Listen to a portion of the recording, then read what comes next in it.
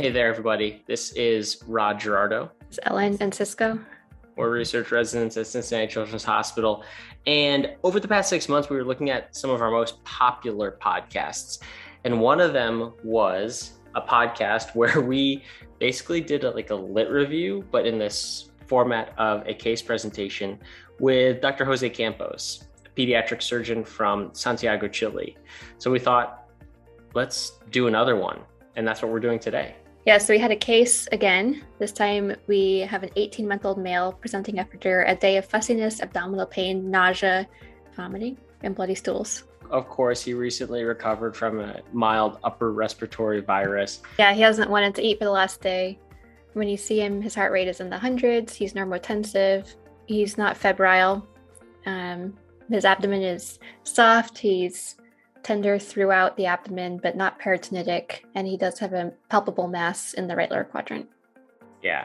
So let's talk about first impressions. This patient should reasonably go get a workup for intussusception. I would start off with an abdominal x-ray. I work in a limited resource environment, so we don't have ultrasound at night. Actually, we don't have ultrasound after 2 p.m.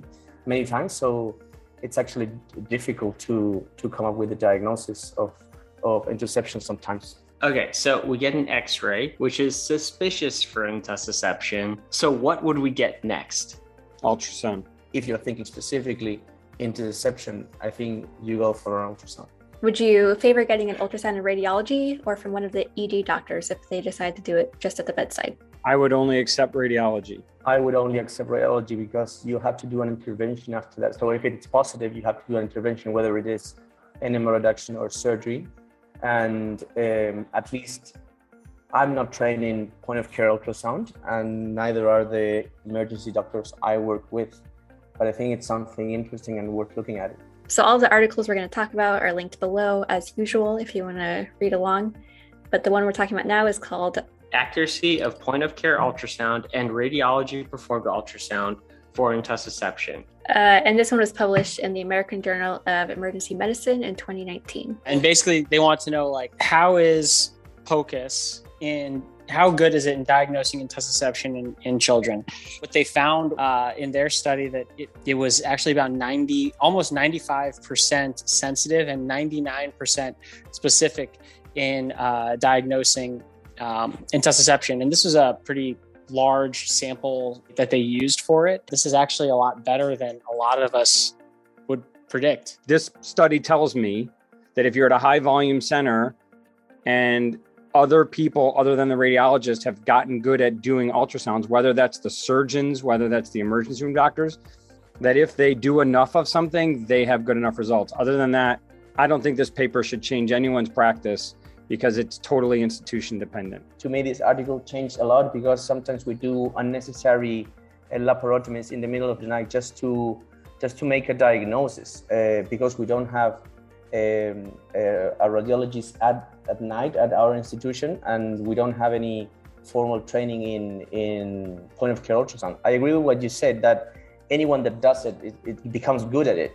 But from an institution that doesn't have it, I feel very keen on getting trained on point of care ultrasound after reading this.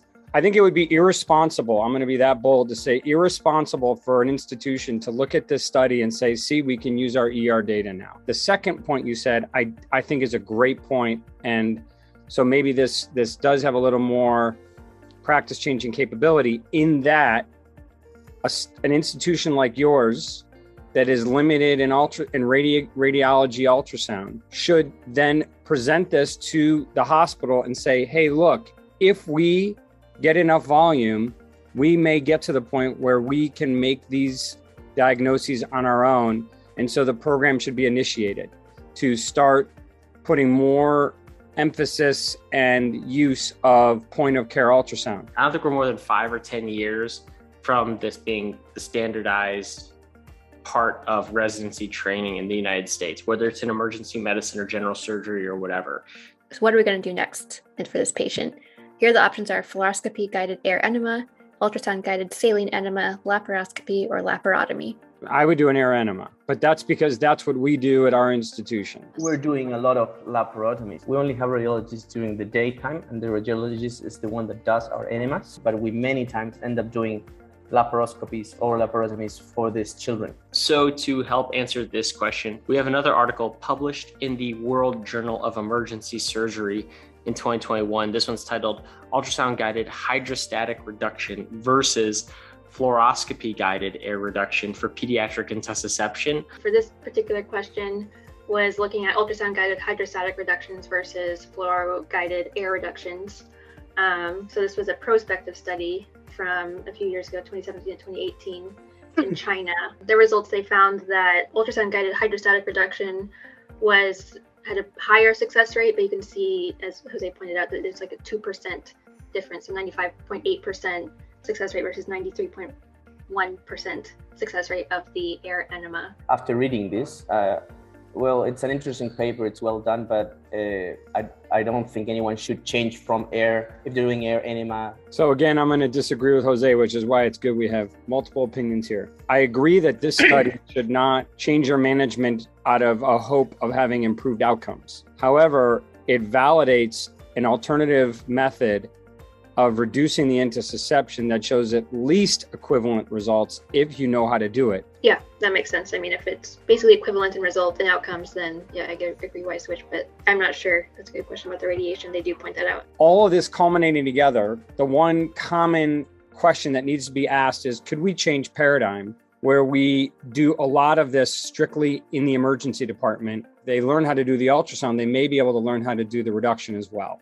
All right, Ellen, we got to keep moving here. We asked the radiologist to do the air enema, ileocolic intussusception, but they tell us that on the x-ray, the bowel gas pattern appears obstructive. Therefore, they predict the reduction will be unsuccessful. I have had radiologists say to me, by the look of the ultrasound, they think that the chance of reduction is low and they would be concerned about perforation. My answer is go for it. I share the same opinion. I would just go for it. Regarding the obstructive view, I think it depends on how many hours the patient has presented to the emergency. So this article is titled Radiographic Findings Predictive of Irreducibility and Surgical Resection in Ileocolic Intussusception, and it was published in Pediatric Radiology in 2020. They looked at the radiographs of patients with intussusception and tried to look for findings that were more associated with failed air enema reduction. And then the ones that they found, if they had a obstructive gas pattern as opposed to a normal bowel gas pattern on the radiographs, and they had a decreased success of the air enema and increased complicated surgical reductions, meaning they had to resect bowel. But I'm still not convinced that this single cohort retrospective study is enough for me to trust this idea. But actually, you're making a really good point, Todd. If it's not related to bowel resection, it's still worth trying. Just to summarize that, I did not know that, and it makes total sense, that if you see a bowel obstruction, it's been there long enough that the chances are low. And that what to do with that, I don't know, but it is interesting. All right, so we had a second article discussing this topic. It's called Ileocolic Intussusception, Predicting the Probability of Success of Ultrasound-Guided Saline Enema from Clinical and Sonographic Data. This one was published in the Journal of Pediatric Surgery in 2018. Yeah, and this one created a model to try to predict who would fail ultrasound-guided saline enema. Yeah, this one's interesting because it creates a prediction rule. And actually, they tried this prediction rule in real patients, and they were able to identify 80% of failure. So before doing the enema, you can actually find out if it's going to be successful or not. So also looked at, we don't have to go into all the details, but free fluid as being something to look into, and if it's beyond the splenic angle, and whether if you have an altered Doppler signal, those are also other things to look at. The next question, if we decide they are going to do an air enema to reduce it, what do we think we should give for analgesia or sedation? Mm-hmm. And we gave them analgesia based on opioids. That's it. We don't do any sedation or anesthesia for them. So I was actually very interested in finding out whether the reduction rate is less with sedation or anesthesia. So we have two papers The first one is called Success Rate of Pneumatic Reduction of Intussusception with and Without Sedation. And it was published in Pediatric Anesthesia in 2017. The success rate is slightly better for sedation. Bowel perforations, 3 on the sedation group, none in the non-sedation group, but that's not statistically significant. But again, the recurrence rate, it's a bit higher, 5.1 with the sedation group and 1.3 with the non-sedation group. Non-significantly different, but again, it gives you a bit of a red flag about that. Yeah, I don't know if we have a say in that necessarily, but I agree with what Jose is saying. Is like I feel like if it makes the patient more comfortable and the family more comfortable for the procedure, these numbers aren't like dramatically different to me. I know that they found significant difference in the success rate, but it's like 7% difference. It's not enough to convince me. I feel like why not just make this kid comfortable when you're going to do it? But that would lead us then to the next article. I mean, if you are going to use sedation, then which sedation would you use? The next study, which is in Pediatric Anesthesia, titled Effects of S-ketamine sedation compared to morphine analgesia on hydrostatic reduction of intussusception, case cohort comparison study. And what they ended up finding was non-significant differences between ketamine and morphine. So the success rate for ketamine was 90, the success rate for morphine was 70%, and then the recurrence rates were 10 and 15 respectively. So all non-significant. And then Todd, there were no bowel perfs in this one. If we feel that it's equally safe, and you said the first study was not statistically significant, if these studies show that sedation is not any more dangerous for perforation than non-sedation, then I agree with you in sedating them. For me, it's difficult to understand why sedation, analgesia, nothing, or anesthesia would change your risk profile. I agree with Rod. I would love to give sedation for these children.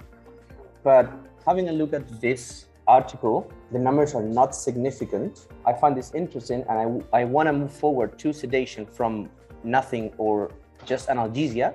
But I would like to see a bit of a larger study ensuring myself and the families that sedation is as safe as the other one. So we do the arrhythmia in this case. It's successful. The question now is, what do we do with them? Do we send them home from the ED, admit them overnight, or admit them until they can eat a full diet, or admit them for 48 hours? So historically, watch them overnight. I know there's recent data to support sending them home.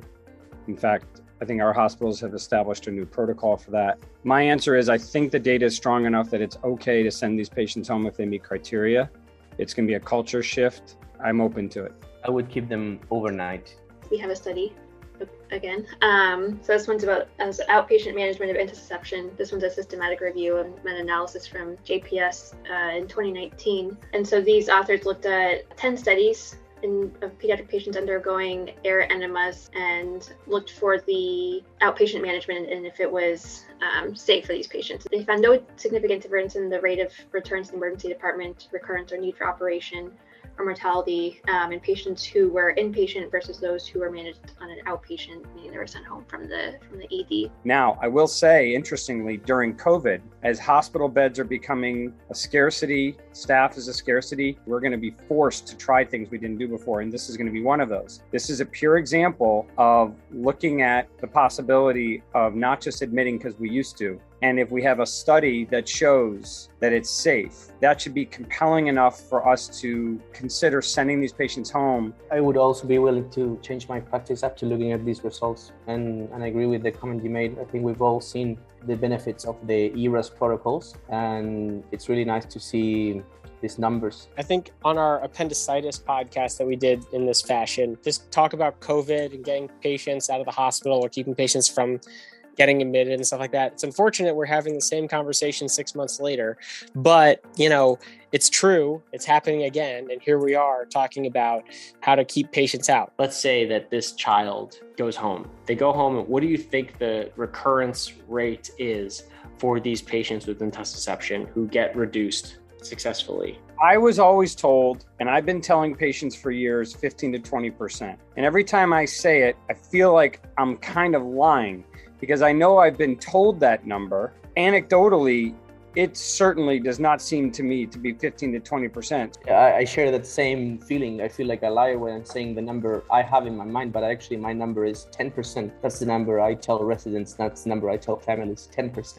Okay, so this study, Incidence of Recurrent Intussusception in Young Children, Nationwide Readmissions Analysis from Journal of Pediatric Surgery in 2020. This study is done on a database. It's a retrospective search of 8,289 patients. It comes out from University of Miami Miller School of Medicine, and the readmission and recurrence rate is 3.7%. The thing about this article is that our group on this Zoom call was surprised, maybe you are too, that the readmission and recurrence rate was so low at 3.7. But to contrast that, we have another study.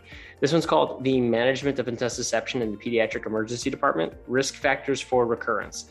This is from Pediatric Emergency Care in 2020, and it looked at possible risk factors for recurrence after an air enema, and they had a sample size of 200 cases. And they found a 13.5% recurrence rate with a 7.3% recurrence rate within 48 hours. And they looked at specific factors to predict who might recur. They found that fever and being a female were two factors associated with early recurrence. Both of these articles, whether you go with the smaller study or the larger study out of Miami, both of them have a smaller, or a much less recurrence rate than what you and Todd were talking about. I think we have to be okay with sending patients home if we can become more tolerant of recurrence and really understand, do they really need to stay in the hospital just because there's a chance of recurrence? That's the question that we need to ask. And here, also, the number given is 48 hours. I don't know anyone that's going to keep an intussusception for 48 hours.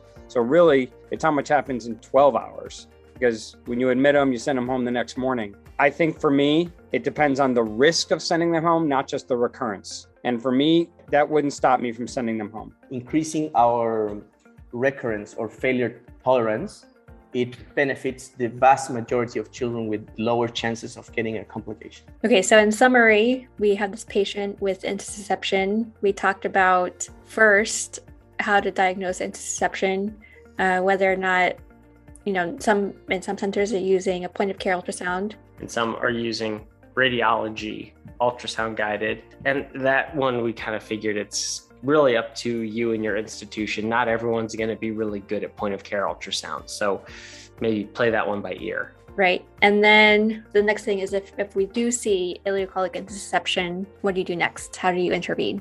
And we had some differences in where Jose and Todd were from, meaning that Jose's in the middle of the night often finds himself doing laparotomies for this, whereas here frequently, we do air or saline enemas. Yeah, which I think brings to light not just how international our Zoom call was, but how international our audience, I think, is. And, I think that this might vary depending on where you practice as well. It seems like the take-home point here was, if there is a way that we could reduce the amount of unnecessary surgery that a child is subjected to, then we should at least try to move in that direction. So then we talked about possible criteria for irreducibility with either an air enema or a saline enema. We talked about two different articles here. If you can, take a moment and read these so you can kind of get an idea of what to keep an eye out for when you have these patients with ileocolic intussusception. If you have some new signs, you won't necessarily not try the air enema, but you'll kind of have in the back of your mind, I may need to go to the OR with this patient. So then with radiology for, an air enema or a saline enema, and the next question is, the question was, what should we give the patient for sedation or analgesia?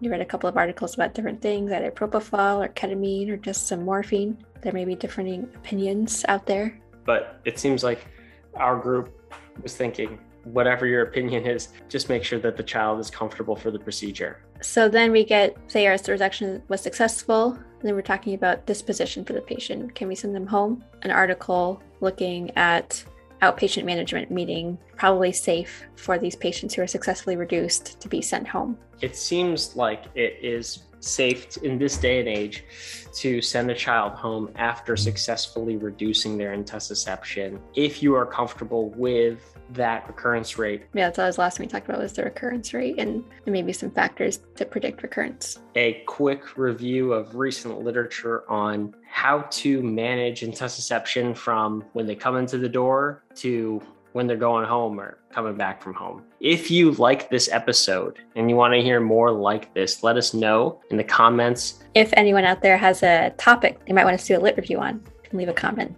Let us know. Follow us on social media, subscribe to our YouTube channel, download the Stay Current Pediatric Surgery app. But until then, I'm Rod. And I'm Ellen. And remember, knowledge should be free. free.